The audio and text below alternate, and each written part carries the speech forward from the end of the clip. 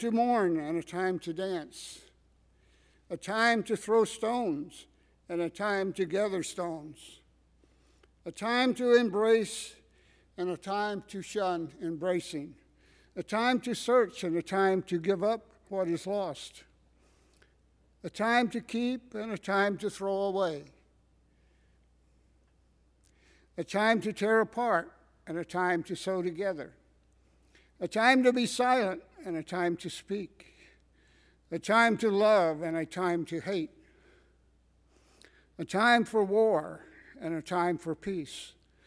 What profit is there to the worker from that which he does, that he toils? I have seen the task which God has given the sons of men with which to occupy themselves. He has made everything appropriate in its time. He has also set eternity in their heart. Yet so that a man will not find out how the work which God has done from the beginning even to the end. I know that there is nothing better for them than to rejoice and to do good in one's lifetime. Moreover, that every man who eats and drinks sees good in all his labor. It is a gift of God. I know that everything God does will remain forever. There's nothing to add to it, and there's nothing to take away from it. For God has so worked that men should fear him. That which is has been already, and that which will be has already been. For God seeks what has passed by. Furthermore, I have seen under the sun that in the place of justice there is wickedness, and in the place of righteousness there is wickedness. I said to myself, God will judge both the righteous man and the wicked man, for a time for every matter and for every deed is there.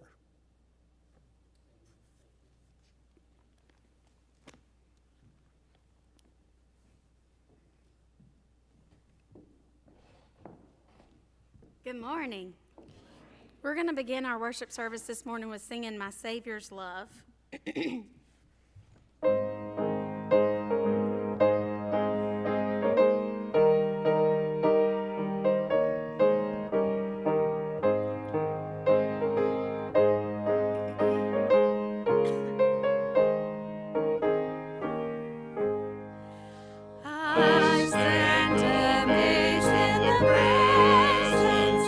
Jesus the Nazarene, and wonder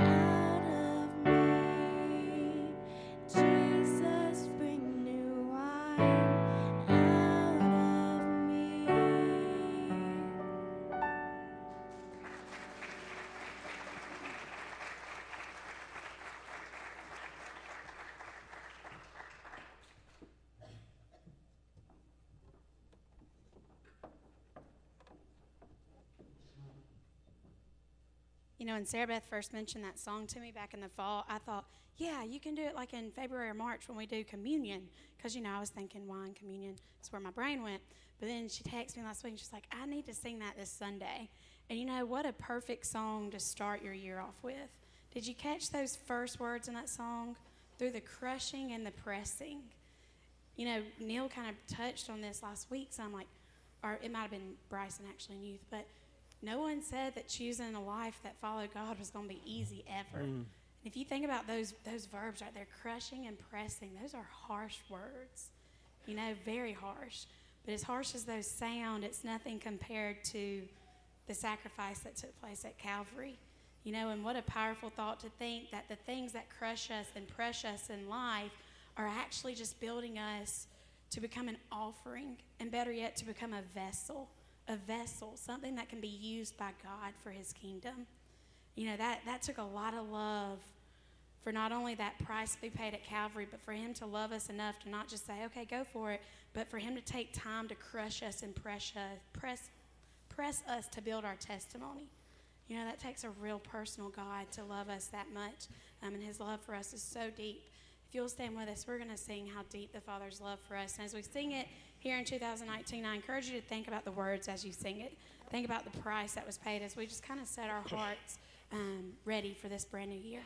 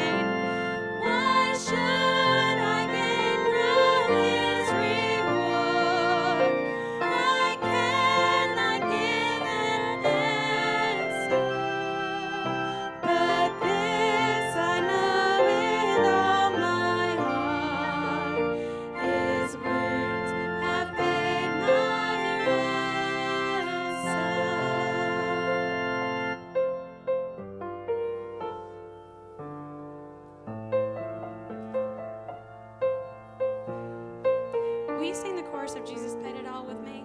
Jesus paid it all to him I owe. Sin had left a crimson stain, he washed it white as snow. Dear gracious Heavenly Father, God, Lord, thank you so much for all that you did in 2018, God. But Lord, may it be a year that we put behind us just because we come to you this morning, Lord, as a new offering, God. Lord, as Christians who are ready to be crushed and pressed and uplifted and encouraged in whatever you have for us this year, God, Lord, may we prepare our hearts for it, Lord, and may we stay faithful to you, God, Lord. May we stay faithful to you in prayer and in attention, God, Lord, in love and in dedication, Lord. God, may this be a different year, because may it be one that we trust you in everything that we don't understand, and may we praise you in everything that we struggle with, God. Lord, may you have your way. Open our hearts and clear our minds as we prepare for this message, God. May your words be a lamp unto our feet and a light unto our path. In Jesus' name I pray. Amen. Children are dismissed with Miss Gina for Children's Church.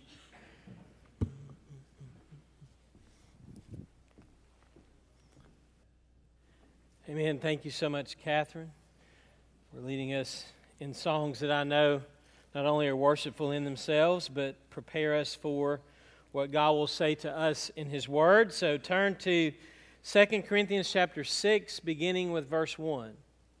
Actually, chapter 5, beginning with verse 20. Because we are going back to 2 Corinthians, which is the book that we were studying before Advent, before Christmas. So we took a break through Advent to re-examine the birth of Christ, the gift that Jesus is to us through the incarnation. And now as we turn our minds to 2019, we are going to continue to celebrate the gift of Jesus and live our lives in response to it. 2 Corinthians 5, beginning with verse 20. If you're like me, you hate to waste gifts. It's very frustrating. Several years ago at one of my wife's family Christmases, we had the big gift opening. And as always, a few minutes later, we rush outside and we have a fire, a burn pile. And we take all the paper and all the leftovers and we burn all that trash up. Well, one year someone accidentally allowed a few gift cards which had been given to be in the burn pile.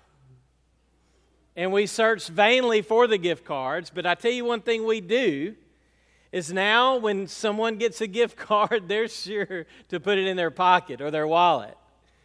And we jokingly say to this day, no gifts on the burn pile, right?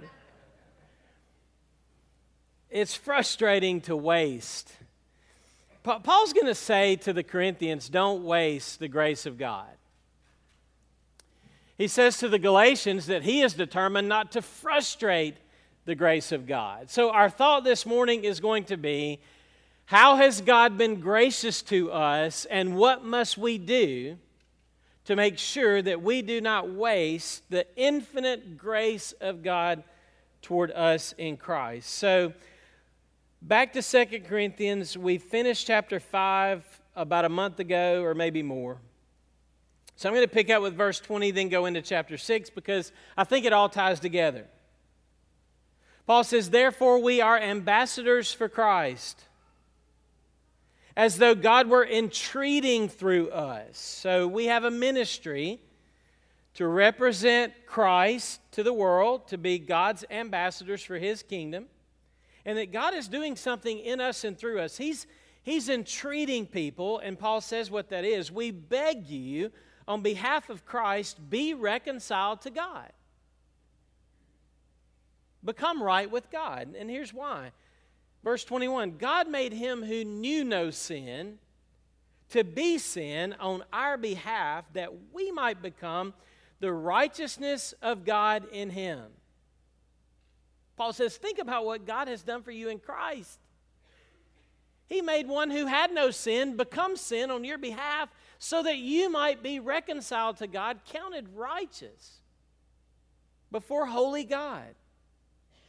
Then he continues this thought. So, chapter 6, verse 1, working together with him, and that him there is God. Working together with God, we also urge you, Corinthians, Glenlockians, by implication, we also urge you not to receive the grace of God in vain. For he says, and he quotes from the book of Isaiah, at the acceptable time I listened to you, and on the day of salvation I helped you. Behold, now is the acceptable time. Behold, now is the day of salvation. Giving no cause for offense in anything, in order that the ministry might not be discredited. But in everything, commending ourselves as servants of God. So he's already said we're workers with God, and now he says we're servants of God. Then listen to his list of difficulties: in much endurance, in afflictions, in hardships, in distresses, in beatings, in imprisonments, in tumults, in labors, in sleeplessness, in hunger. Verse 6 has a change of tone and direction. In purity, in knowledge, in patience, in kindness, in the Holy Spirit, in genuine love, in the word of truth, in the power of God, by the weapons of righteousness for the right hand and the left, by glory and dishonor, by evil report and good report, regarded as deceivers and yet true, as unknown yet well known, as dying yet behold we live, as punished yet not put to death, as sorrowful but always rejoicing, as poor yet making many rich. And then we'll conclude with this phrase, as having nothing yet possessing all things. Father, what a wealth of grace you show us just in this passage, that you've offered to us, bestowed upon us. Our prayer today is that we would hear Paul's warning and his urgency, that we would not waste the life you've given us, the salvation you've given us, the new year you've blessed us with, the breath in our lungs and the strength in our bodies. God, may we see all of that as gifts of grace from you. May we be urged today to see the gospel and to live out the grace that is toward us. In Jesus' name we pray. Amen. A song we sang earlier said, "How wonderful is our Savior's love to me. I stand amazed in the presence of Jesus the Nazarene and wonder how he could love me, a sinner condemned unclean." How wonderful, how marvelous. We sing that and we feel that when we sing it, but do we appropriate that into our lives, and are we amazed on a regular basis of God's great grace to us? Sometimes I think, obviously, we are not all that amazed. If you look at our complacency, our apathy, our lack of focus, our going through the motions, and the things we know are vital, like prayer and Bible reading and worship and service, our critical, judgmental spirits, our resentfulness, our bitterness, our lackluster behavior. I'll be honest, I was describing my favorite football team, the Georgia Bulldogs, as I saw them waste the Sugar Bowl this past week with a lot of the very words I just read: complacency, apathy, lack of focus, going through the motions, lackluster performance. Maybe was that without the resentfulness, the bitterness, and maybe I'm giving the critical judgment. But I digress. I'm wanting us to see as believers how wonderful God has been to us, and one of the reasons you've got to keep showing up to church is that you need to be confronted every week with how sinful you are and also how wonderful God is in His grace to us. We forget those things, which is why we are commanded regularly not only to worship and to feed upon the Word of God and the gospel, but to break the bread, okay, and to pour out the cup that symbolizes the great grace of God toward each one of us. So here's my message today, Corinthians, and people like you and me. Let's hear what Paul says, and let's don't waste the grace.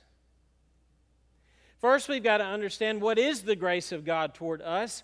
Someone has once described it as God's riches at Christ's expense. Grace, an acronym. God's riches at Christ's expense.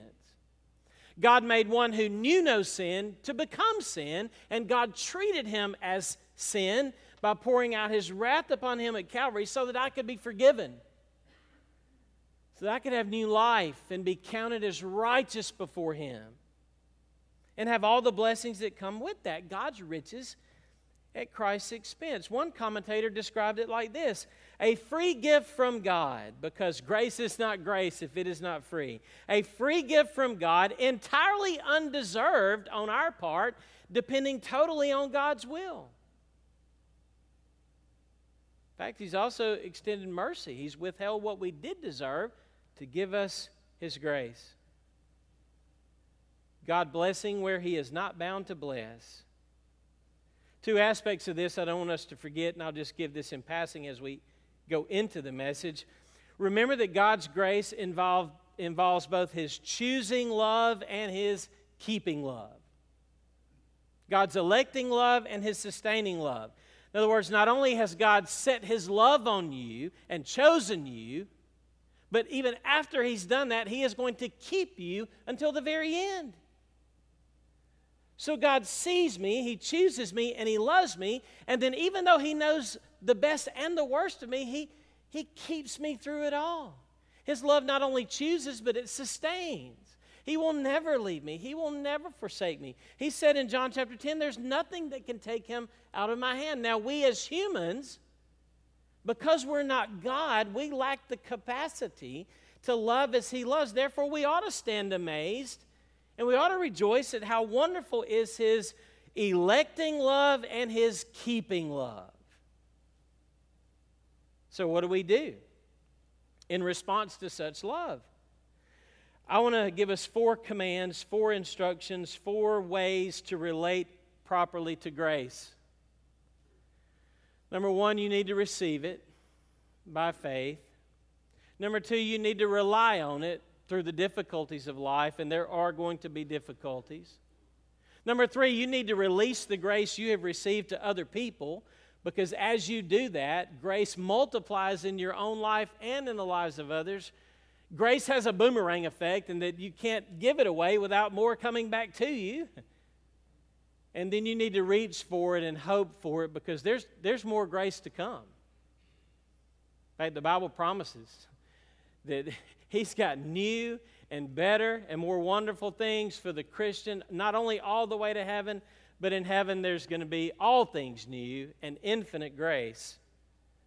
So the best is yet to come. Number 1, you need to receive this grace by faith. Paul's assumption is that the Corinthians have received it by faith. The book of Romans says that it is by faith that we stand in the grace which we have received. Receive it by faith. Of course, that implies understanding it, which I hope I've done in a sense already by describing God's love for us in Christ. In sending His Son, He lived a perfect life. He died the death I should have died. He was raised from the dead and is ascended and is at the right hand of God interceding for us now. So my question to you is, the grace that God has offered in Christ, have you by faith received it? Paul's urgency is expressed in verse 2. One of the dangers in relationship to grace is to run from it, deny that you even need it, or delay your receiving of it. Jonah ran from God, okay? And God gave him the grace of a ministry and a responsibility. And we know the story of Jonah. He ran from it. The Bible says he continued to go down and then down and then down. If you trace his steps, he ran to the point where God eventually had to send a sea monster, a whale, to rescue him. And God's grace, which was pursuing him, caught him and brought him back. But I learned from Jonah, as I hope you do, that to run from God is to go in the wrong direction. King Herod, we looked at him last week. He tried to kill grace. He didn't want a ruler and a shepherd over him. He saw no need of Christ, even though he had the scriptures right there before him telling him where he could go like the wise men. Today is Epiphany, where the church calendar is to study and celebrate the search and discovery of the wise men for grace. Herod, he didn't need God's grace. So he thought. So he tried to kill grace. Jonah ran from grace. I think sometimes we presume on grace. One commentator said, delay is a decision in the wrong direction. Do it now. Now is the time of salvation. Today is the day to be saved. This quote says that God is listening and God will help, and help is only a prayer away. Have you ever come to the point in your life where by faith you reached up and said, God, I know I'm a sinner. I know I can't climb up to heaven, but you've come down to me in Christ. I want to receive your grace by faith.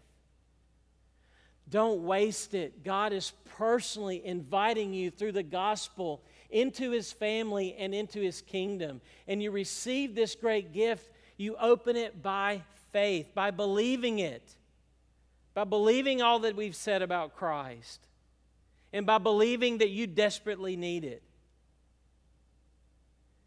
Bishop J.C. Ryle put it like this: faith. Here's another acronym. My second of the day, I guess. Forsaking all, I trust Christ. Forsaking all, I trust Christ. Faith is the hand of the soul that reaches for Christ while the sinner is drowning. Faith is the eye of the soul that looks to Christ after, borrowing the lesson from the Old Testament, being bitten by the serpent and looking to Christ and being healed. Faith is the mouth of the soul that's starving and feeds upon Christ. Faith is the feet of the soul that runs to Christ as a strong tower to be saved from whatever enemy is pursuing. Faith is the hand, the eye, the mouth, the feet of the soul that seeks for safety and salvation in Christ.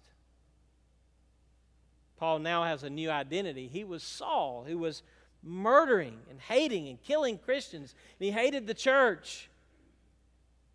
And Jesus pursued him and rescued him and said, I am Jesus whom you are persecuting. Paul understood that grace. After having been Saul, he became Paul. And in 1 Corinthians 15:10, he said, by the grace of God, I am what I am. I'm not going to waste the grace. I'm going to believe it, and I'm going to work with it, and I'm going to celebrate it. It dominated Paul's sense of self-understanding and self-awareness. So now he says, I'm working together with God. I'm in the ministry. I'm a servant of God.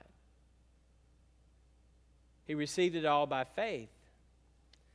The second thing we need to do, and Paul points this out, is not only do we need to receive it, receive the grace, verse 1, but apparently we're going to face difficulties. And as we face these difficulties in life and in ministry, in life for everyone in general because we're sinners living in a sinful world, but specifically in ministry because, as Catherine pointed out so well, God's ultimate goal is to form us to be like Christ and to have Him formed into us. And so He will break us and He will mold us and He will discipline us. So Paul talks about these struggles. The question is not whether or not we're going to struggle, it's what am I going to rely upon during the struggle to be sustained and saved through it. There are other options besides relying upon God and His grace. They're not good options. They make the situation not better, but worse. So Martin Luther said, whatever your heart clings to and confides in, that is your God. So as Paul goes through these struggles, he knows his heart is going to cling to Christ. He's going to confide in Christ because Christ is his God. So let's think for a minute in the text. I want to point this out because there are 3 areas in which struggles and difficulties come to us. So notice in the text, if you are still with me. In verse 4, he begins to open up these phrases. And there are 3 areas in which our struggles come to us, and they're going to come to us in 2019. You haven't written them in your calendar yet, but they're coming. First, there are general struggles that are just general because they're out there, and he calls these afflictions, hardships, and distresses. The daily grind. Then there are struggles that come to you because others have put them on you. You didn't do anything, but happened to maybe even be the wrong place at the wrong time. But look at what Paul mentions. Beatings, imprisonments, tumults. These are because people hated the gospel, and they hated Paul, and they hate the light. They hated Jesus, so he said, don't be surprised if they hate you. And if you identify with them, the world's going to hate you because it hated him. So there are general struggles. There are struggles from others. Then there are self-imposed struggles. Labor, sleeplessness, and hunger are 3 that he mentions. And what Paul means by this is he says, I love Christ, I'm loyal to Christ, therefore I'm going to work hard for Christ. Look at what Christ has done for me. I'm going to work and I'm going to serve and I'm going to work out my salvation with fear and trembling because God is at work in me both to will and do for His good pleasure. I'm going to lose some sleep. I'm willing to do without sleep for the sake of the gospel, Paul. I'm willing to go hungry for the sake of the gospel. So Paul expresses endurance through the difficulty by relying upon the grace of Jesus Christ. He knows that it's grace that's brought him safe thus far. It's going to be grace that's going to bring him home. What Paul has found is what you will find and what I have found, that in our weaknesses he is strong. Very strong and sufficient. And notice the effect that Paul mentions that these struggles and difficulties have, that God is growing you, refining you. And so there are some things that he mentions later on. I want to point this out in verse 6 and 7. Notice when I mentioned the change of tone, he goes from these difficulties and these struggles to some good things, things that all of us should desire, some noble things, spiritual things, things that may be on your list of, hey, I want to be this in 2019 because I lacked it in 2018. Purity, knowledge, patience, kindness, the work of the Holy Spirit, genuine love, the word of truth, the power of God, weapons, because there's enemies within and without of righteousness for the left hand and the right. Did you see what he worked out? The difficulties and the struggles God sustains him through to create the effect of the person of Christ in him. First the cross, then the crown. First the crushing and the bruising, and then the new wine, to borrow from the song earlier. There are no crown bearers in heaven who are not cross bearers below. Spurgeon said that. Paul said that.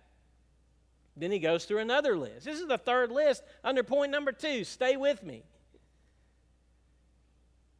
So then he goes through the contrast between how the world sees him on one hand, on one level, and how God estimates him on another. We got these difficulties, and God's working these spiritual realities in our lives like purity and love and kindness. Paul says God's developing our character through the difficulties we go through. But that's not all. Look. To some, he's glorious. To others, he's dishonored. Who wants to be like the Apostle Paul? They were questioning his apostleship and his leadership because his life looked so awful. Look at verse 8. Some were giving about Paul an evil report. But God in heaven was that Paul, he's doing very good. He would say of Paul, well done, good and faithful servant. Paul says, look, on one hand, you've got an evil report on me, but go check God's report. I'm doing good in that class. I'm not doing so good in math, but I'm really good at PE, right? We play that game sometimes, don't we? Look, you regard me as a deceiver, yet God regards me as true. You think I'm unknown? Oh, but God counts me as well known. You see me as dying? Yet behold, we live.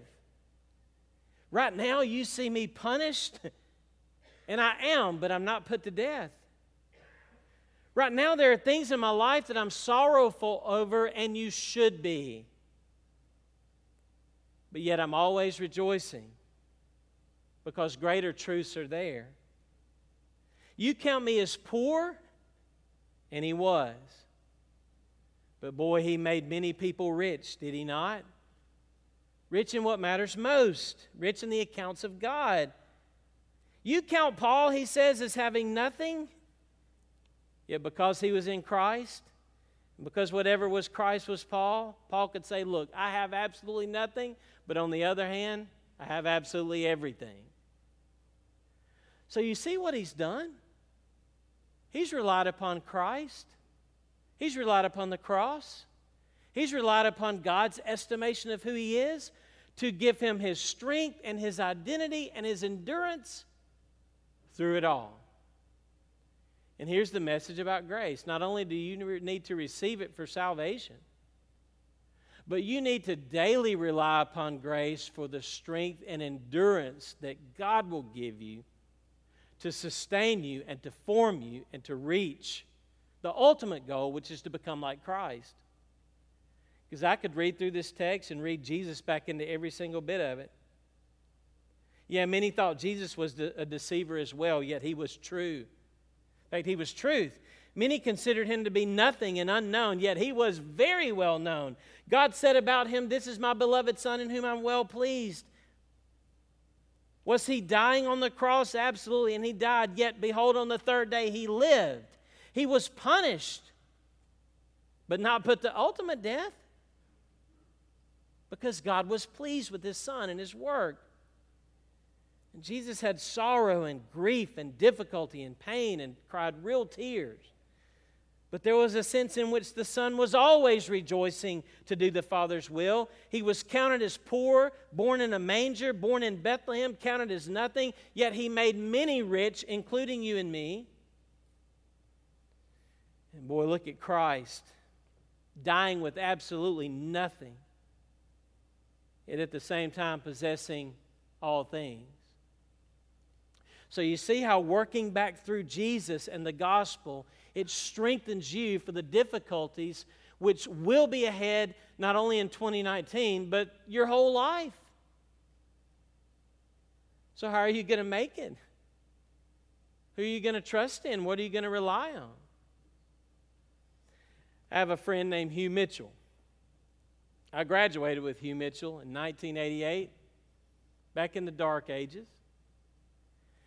I noticed this past week on social media, Facebook to be exact, Hugh Mitchell had posted something that a lot of people apparently were posting, their likes and their dislikes, entering into 2019. Now, all of us have likes. and all of us have dislikes. So my friend and brother Hugh Mitchell posted on his Facebook page this week his dislikes. I read through Hugh's dislikes. I found that they were a lot of my same dislikes. And after reading through them, I told Hugh, I said, Hugh, that stuff will preach. You want to hear some of his dislikes? You're thinking, nah, I don't know if we got time, preacher. Well, too bad. I'm in control of the length of the sermon.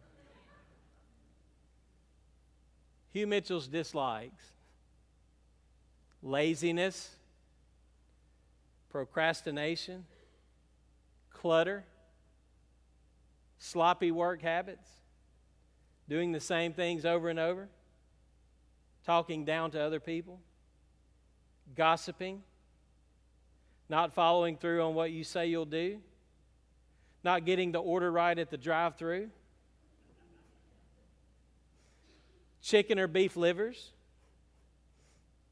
eye rolling, foul language, believing things are as they appear. And I've got a scripture verse for every single one of these except for the chicken and beef livers. That may be the only thing. Because I think not getting the order right at the drive-thru violates some scriptural command somewhere. Surely. But what I liked about what my friend Hugh did is he said, he said, I don't like these things in me either. He says, these are things that I struggle with personally. I don't like them in other people. Well, we can come up with a list a mile long of what we don't like about other people. But do you have the strength and character and humility to look at yourself and say, I don't like these things in me? So I said, Hugh, I may share some of those. He said, listen, you share those. And then he added this, and that's why I'm sharing it. He says, you can share those dislikes, but then you point them to Jesus. You point them to Jesus. Well, why do we need to be pointed to Jesus? Because He's the only one who can save us from ourselves and our sins and all the guilt and shame and frustration we feel with all the dislike that we have. And see, here's the rub. Not only do you need pointing to Jesus to make it to heaven and to be saved from hell and judgment, but you and I need pointing to Jesus every single day. And I think that's what the church has missed. Sure, I've got my salvation, then I can go and live however I want to. That is wasting grace. That frustrates grace. So not only do I need to receive it, but I need to rely upon it. And then while I rely upon it individually, while I recognize my need to feed upon grace and grace and grace, then I'm able to release it into the lives of others and become a grace giver. So here's my challenge, here's my encouragement, because this whole message from Paul had an other-centered focus. And what I mean by that is that it wasn't just about Paul receiving grace, it was about the Corinthians giving grace. In ministry and in service and difficult. In fact, I'll be willing to say that if you don't give grace to others, then that's proof that you really don't understand the grace that has first been given to you. So are you a grace giver? Are you forgiving? Are you gracious? Are you uncritical? Are you working on your own dislikes as you focus on the dislikes in others? And then I'll just touch on the last one, the last two actually, to release the grace. And then let me say this in closing. Not only to receive it and rely upon it and release it to others, but to reach for it every day. And here's what I mean by that. Paul says regarding our salvation that one of God's purposes is to, in the ages to come, show us the goodness of His grace. In other words, He's given you a great gift, but this gift opens up all the gifts, And so every single day, you and I live expecting and hoping and waiting, because for the child of God, the best is truly yet to come. Not just in heaven, but every single day. Now, I'm not saying it's going to be easier. I'm not saying it's going to be more comfortable. I'm not saying it's going to be more materialistically prosperous, because sometimes that's the opposite case. But you and your soul and your heart will continue to thrive and rejoice and have the things that Paul says God is developing in you. So I'm going to use Jeff Root as an example and close with this. Wednesday night at Bible study, we were in the book of Mark, and we're studying about how God, through Jesus, prepared the way for the Passover and the triumphant entry and all that went before Jesus. God was in total control of all that. God had already laid out the specifics and the details so that when Jesus told his disciples, hey, you go in that village ahead of you, and you're going to see there a donkey, and there's going to be a little colt tied to that donkey. You go into that village, and when they ask you, what are you doing with that colt and that donkey? You tell them the Lord has need of that little colt and of that donkey, because Jesus, the King of Kings and the Lord, is going to ride into Jerusalem in the triumphant entry and fulfillment of all the promises that God made generations and years before. That little colt tied up, God put it there. And God put it there for a reason, a sovereign divine reason, so that Jesus could come into Jerusalem humble and mounted not only on a donkey but on the colt, the foal of a donkey that had never been ridden before. So we worked all through that in Bible study. We drew out the implications, and Jeff Root goes to pray. And I've told y'all before, sometimes the prayers from this pulpit after the sermon to me are better than the sermon itself. And if you're listening, you've noticed that a few times. But Jeff bows his head to pray, and he says, Lord, something like this. I'm not going to quote you word for word because my memory's not that good. This was my interpretation. Lord, I'm going to keep hoping, I'm going to keep reaching, because I know you've got a colt tied up for me somewhere. God, I know you got something for me ahead that's good. I like that. I was encouraged by that. Because some of you entered into 2019, you don't know what's going to happen. I've seen it so many times. You've already had difficult years and difficult days. But I want you to keep reaching for grace. Because if God was so good that he would give his son for you while you were his enemy, while you by nature didn't want to have anything to do with him, you didn't want him ruling you, and you didn't want him shepherding you. You had said to God, hey, I'll rule my own life and I'll take care of myself. I don't need a ruler shepherd. God loved you anyway. And he chose you anyway. And he's going to keep you anyway. And he's never going to let you go.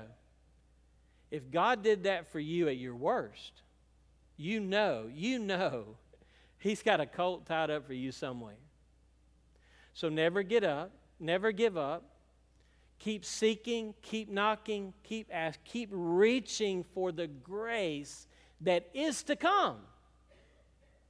The future grace that he's promised. The way you keep reaching is keep looking back and seeing what he's already done. He's already done the most important, most eternal, most difficult, most costly, most sacrificial, most beautiful thing that's ever been done.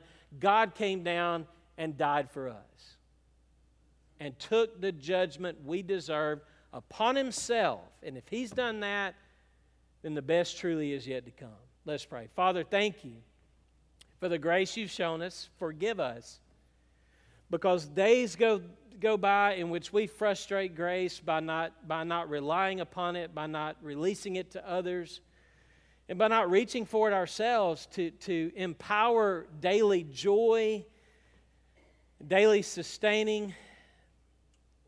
We do not control the future. We do not know what the rest of this day brings. But God, we know that you do. And you've proven your sovereignty, and you've proven your goodness.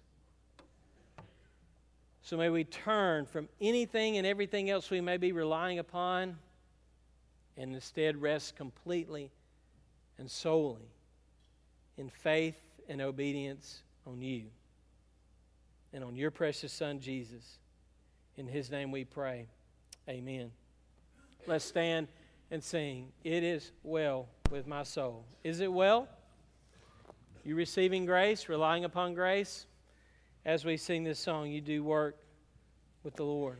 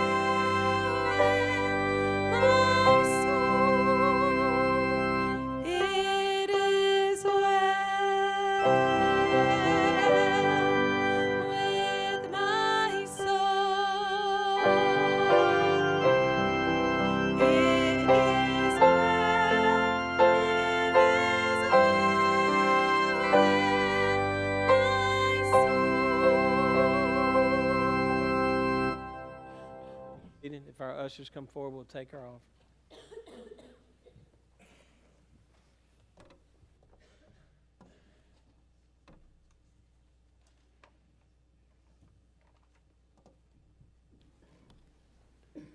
Let's pray. Heavenly Father, we just thank you. There's just so much to give you thanks for. I think the most important thing we need to give you thanks for is your grace. I thank you for the grace you've given me in my life that not only saves me, but sustains me throughout the day. Thank you for the peace that's inside my heart. And I thank you for the mercies you show me when I stumble. One thing I learned today in the message, Lord, and I hope everyone else learned it as well, is that we give grace, it comes back to us. So just help me throughout the week, throughout the rest of my life, extend that grace you've extended to me.